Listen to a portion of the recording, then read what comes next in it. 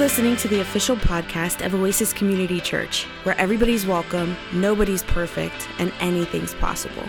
If you'd like to learn more about Oasis, request prayer, or get in touch with a pastor, visit our website at oasischurch.org. Enjoy the podcast. May the peace of Christ be with us as we gather in His name to give thanks. Every good and perfect gift is from above, coming down from the Father of the heavenly lights, who does not change like shifting shadows. He chose to give us birth through the word of truth, that we might be a kind of first fruits of all He created. Before we begin our meal together today, let's pray. Join me by reading the bold text.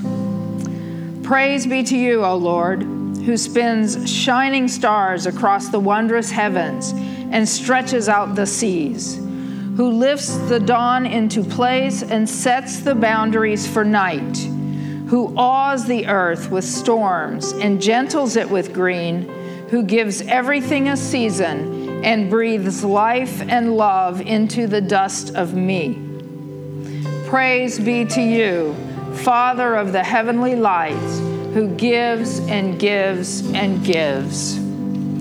Praise in all things, for all things, the soft slant of sunlight, the sweat of battle, a song in the wilderness, the evening breeze, the deep breath, the tended wound, mercy, quietness, a friend, for the miracles of the daily and the mysteries of the eternal. Praise be to you, Father of the heavenly lights, who gives and gives and gives. Join me in saying a prayer for our world. God, we come together now on behalf of our broken, beautiful, hurting world. Shine your light into the heart of every person who is lonely and feels disconnected. Touch the sick with your healing hand and relieve their pain and suffering. We pray for the hungry, that you would provide food for their bodies and nourishment for their souls. For those who have no home in which to gather and give thanks, make your presence and love known. Show us how to bless our enemies and welcome the foreigner in our midst. Let's take a moment of silence.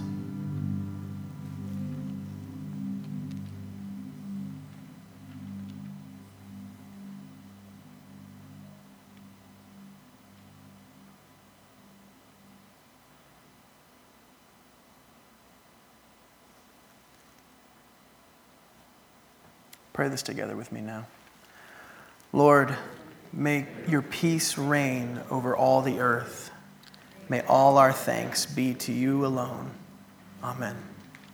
You may be seated.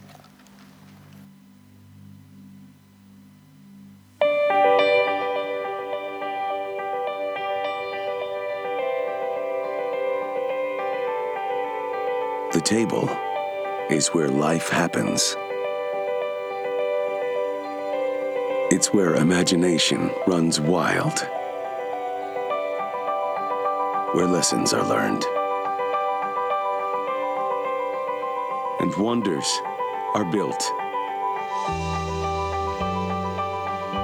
The table is where time can stop, where wounds are comforted, and freedom begins. It's where we find peace. And we laugh till it hurts. The table is where we gather with family, new and old, to share stories, to nourish our bodies, to enrich our souls. The table is where we give thanks and where we remember what great gifts we have been given.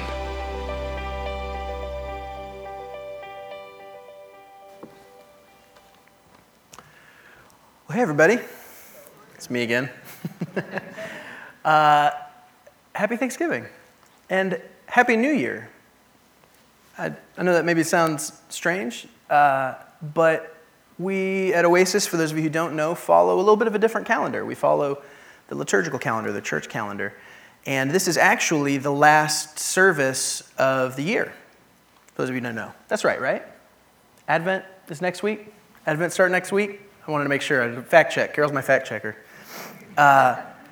Next week is our Hanging of the Green service, and it is the start of a new church calendar year. And I like that a lot for a few reasons. One,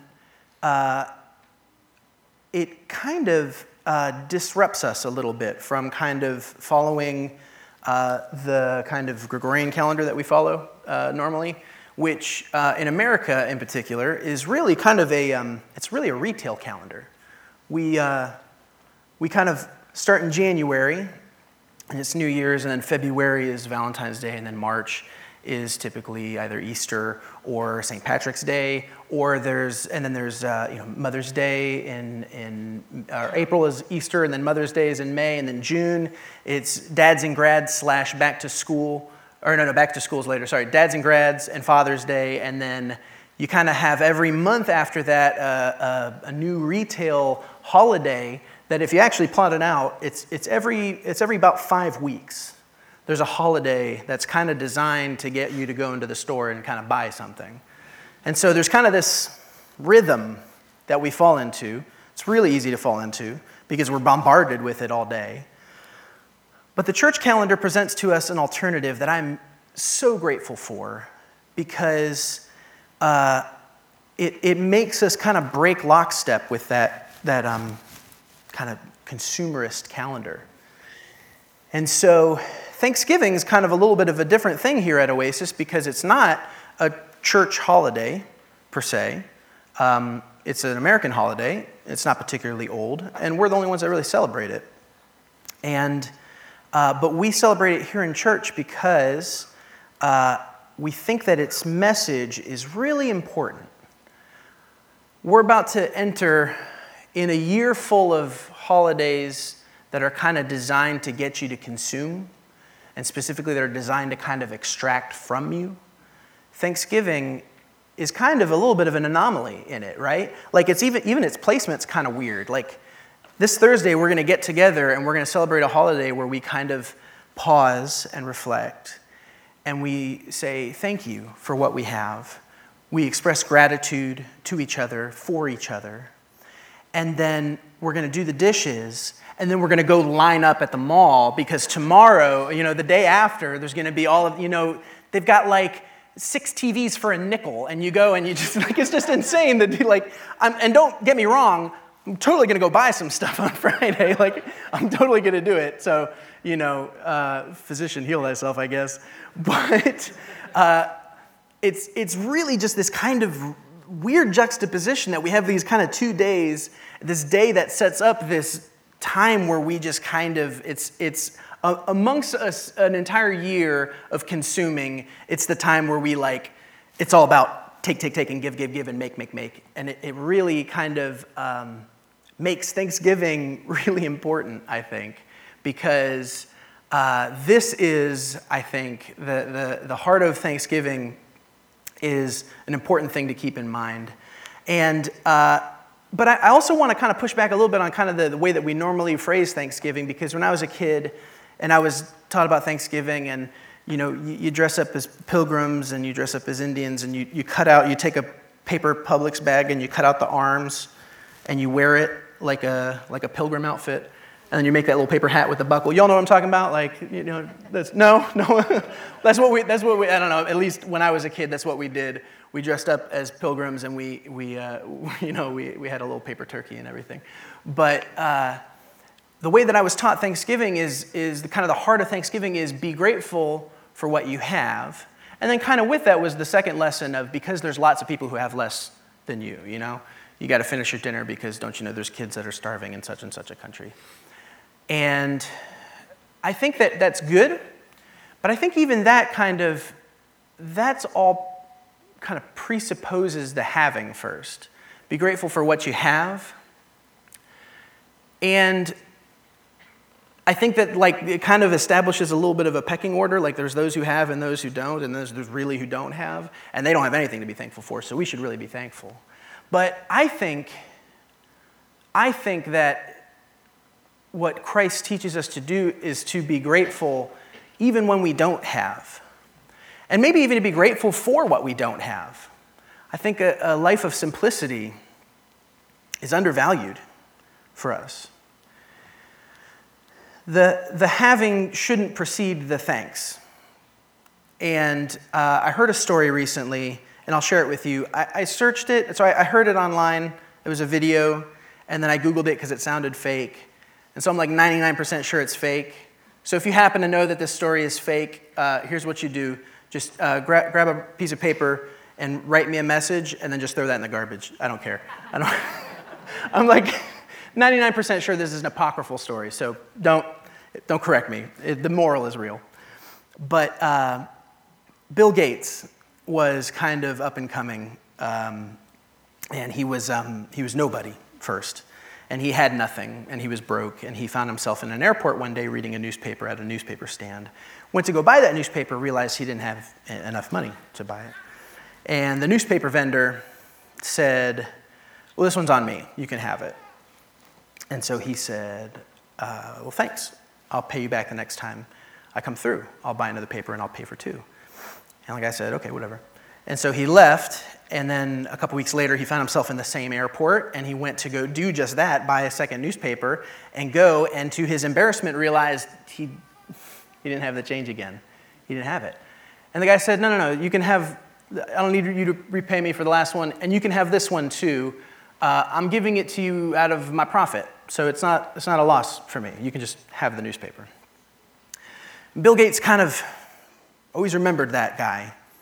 And when he, years and years later, became exceedingly wealthy and exceedingly powerful, never forgot that guy. Just kind of always had that guy, that newspaper vendor, in the back of his head, to the point where it kind of really bugged him. He said, I want to be the kind of person that makes good on what I owe. And so he kind of decided that even though decades had gone by, he was going to track down this newspaper vendor, and he devoted himself to do it. And it took like a month and a half for him to find this newspaper vendor. When you're Bill Gates, you have the time to do stuff like that, I guess. Like, you can afford it. You just devote a month to finding some rando that gave you a newspaper a couple times. So he found the guy, and he went to him, and he said, hey, do you know who I am? And the guy said, yeah, you're Bill Gates. You're the richest guy in the world. And he said, well, you may not remember, but years and years ago, and the guy said, no, I remember. I gave you a newspaper, and then I gave you another newspaper. And he said, well, I want to do something for you. I want to be as generous as you were. I want to give you something, and I have a lot to give. I can, pretty much make anything happen for you. And the guy refused. He said, no, I don't want anything. And he said, well, please, I want, I really, you helped me when I had nothing, and I now am very wealthy, and I can change your life. Please let me help you. And that kind of prompted a conversation where they were talking about kind of the nature of generosity and the nature of giving. And what kind of Bill Gates realized in this conversation was that his generosity wasn't anything like that guy's generosity, because that guy gave him something when he had nothing. And Bill Gates waited until he was grotesquely wealthy to help this guy. And he realized, my riches were pointless. My wealth was nothing. This guy was way wealthier than I was, because he didn't wait until he was rich to help people.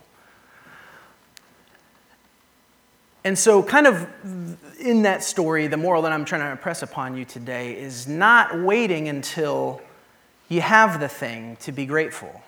Not waiting until, I have this tendency, you might have it too, I defer my happiness. I punt on my happiness all the time. I'll wake up in the morning and, I'll be like, I gotta get a cup of coffee. I just got to get to the coffee maker and the Keurig, and I make a cup of coffee, and then I make the cup of coffee, and it's like, okay, I just got to get through this meeting, or I just got to get to lunch, and then lunch comes, and it's like, all right, I just got to get home, and then I go home, and it's like, well, I got to get the kids to bed, and then I'm always like I'm always placing my contentment just beyond the horizon of the next thing that I have to do. And I'm like, oh, I just got to take a shower. And like, oh, gosh, I'm so exhausted. I got to get in bed.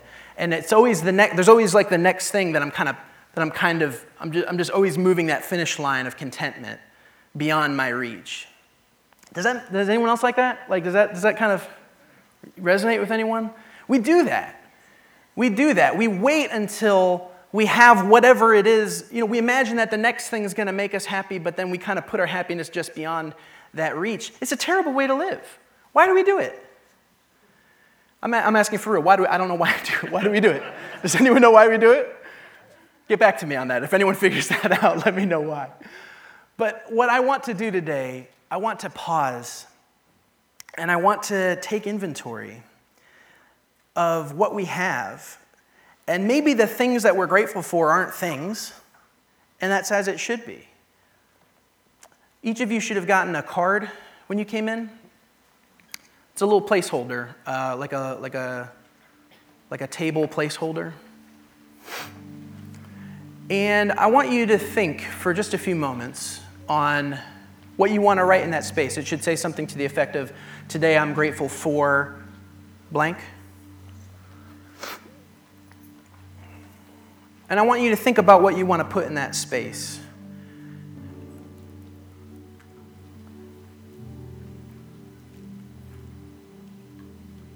I'm gonna be totally honest with you. Gratitude's not right at the surface for me today. I find myself today kind of on a high level of anxiety. This has been kind of a month full of losses for me. I'm leaving after the service today to go to Atlanta, Georgia, to go to bury my uncle. And last week, Carol went to go bury her aunt. And the week before that, we found out the news about our dear friend Jim. And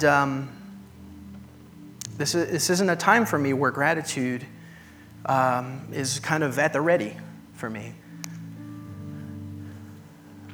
And this is where faith comes in, I think. I don't have faith because I always see God's goodness. I need faith because I don't always see God's goodness. And so maybe some of you are going to write that line, fill that in. Maybe you're writing it in faith. Maybe it's something that you don't see clearly, or I don't know how this applies to you, but I mean, maybe it's something that is but isn't yet. Maybe it's something that you're needing, or you're needing to not have. I don't know. I don't know what that looks like for you, or if that even applies to any of y'all today. But we have faith in God's goodness. Even when we feel like we don't have very much to be thankful for. If all we have is this moment, because this moment's all that we do have, there's no promise of the next moment. And if all we have is each other, and if all we have is the hope that we found in Christ, then no matter what the rest of the circumstances are, we all have something that we can be thankful for. Amen? We all have something that we can express gratitude in. So I'm going to invite you to the table. If you would, just in the next few moments, prayerfully, thoughtfully, fill in that line as a declaration of reality, or perhaps a declaration of faith. And what you're going to do is you're going to bring it up to the table, and you're going to place that little placeholder on the table to signify that you have a place in the table. And that is something to be grateful for. There's a place for you at the table. You're going to place that place card up here and go ahead and receive the elements. There's bread and there's juice. And for those of you who have gluten allergies or intolerances, there is gluten-free bread on this side of the table here in this corner. And then I invite you to go ahead and take it and return to your seat, and we'll continue in worship together. Father, we bless you. We thank you for this time. We thank you for everything that you've done for us, Lord, everything that you've made possible for us, God. We thank you for your grace and for your love, and that through that grace and love, you have made a place for us at the table. That you have welcomed us.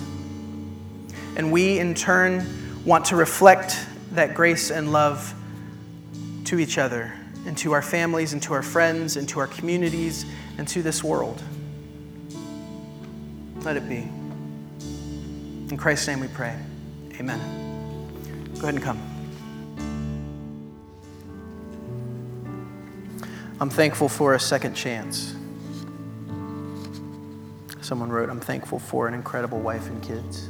Yeah, me too. I'm thankful for grace.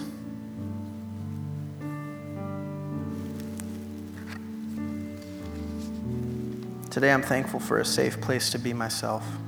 Yeah.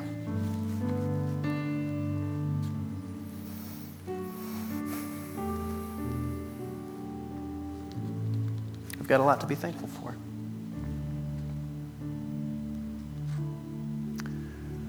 If you haven't already eaten the bread and drank the wine, you can go ahead and do so. And in a moment, Bev's going to come up and lead us in a final prayer together. And we pray that just this spirit that's here right now, a spirit of gratefulness, gratitude, contentment, completion, that it would be abiding for you this week as you celebrate with family and friends and all that can come with. And go in peace as Bev leads us in this final prayer.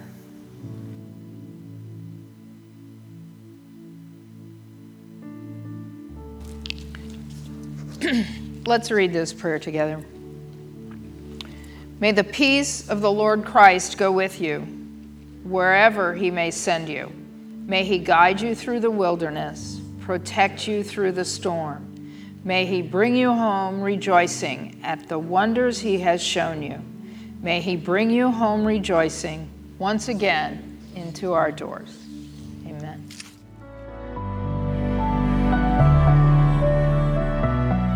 We hope you were blessed by today's podcast. If you liked what you heard and want to support us, you can do so by subscribing wherever you listen to your podcasts. You can leave us a review on iTunes, and if you want to contribute to Oasis financially, you can go to oasischurch.org. May the Lord bless you and keep you, and may God's face shine upon you and give you peace. Amen.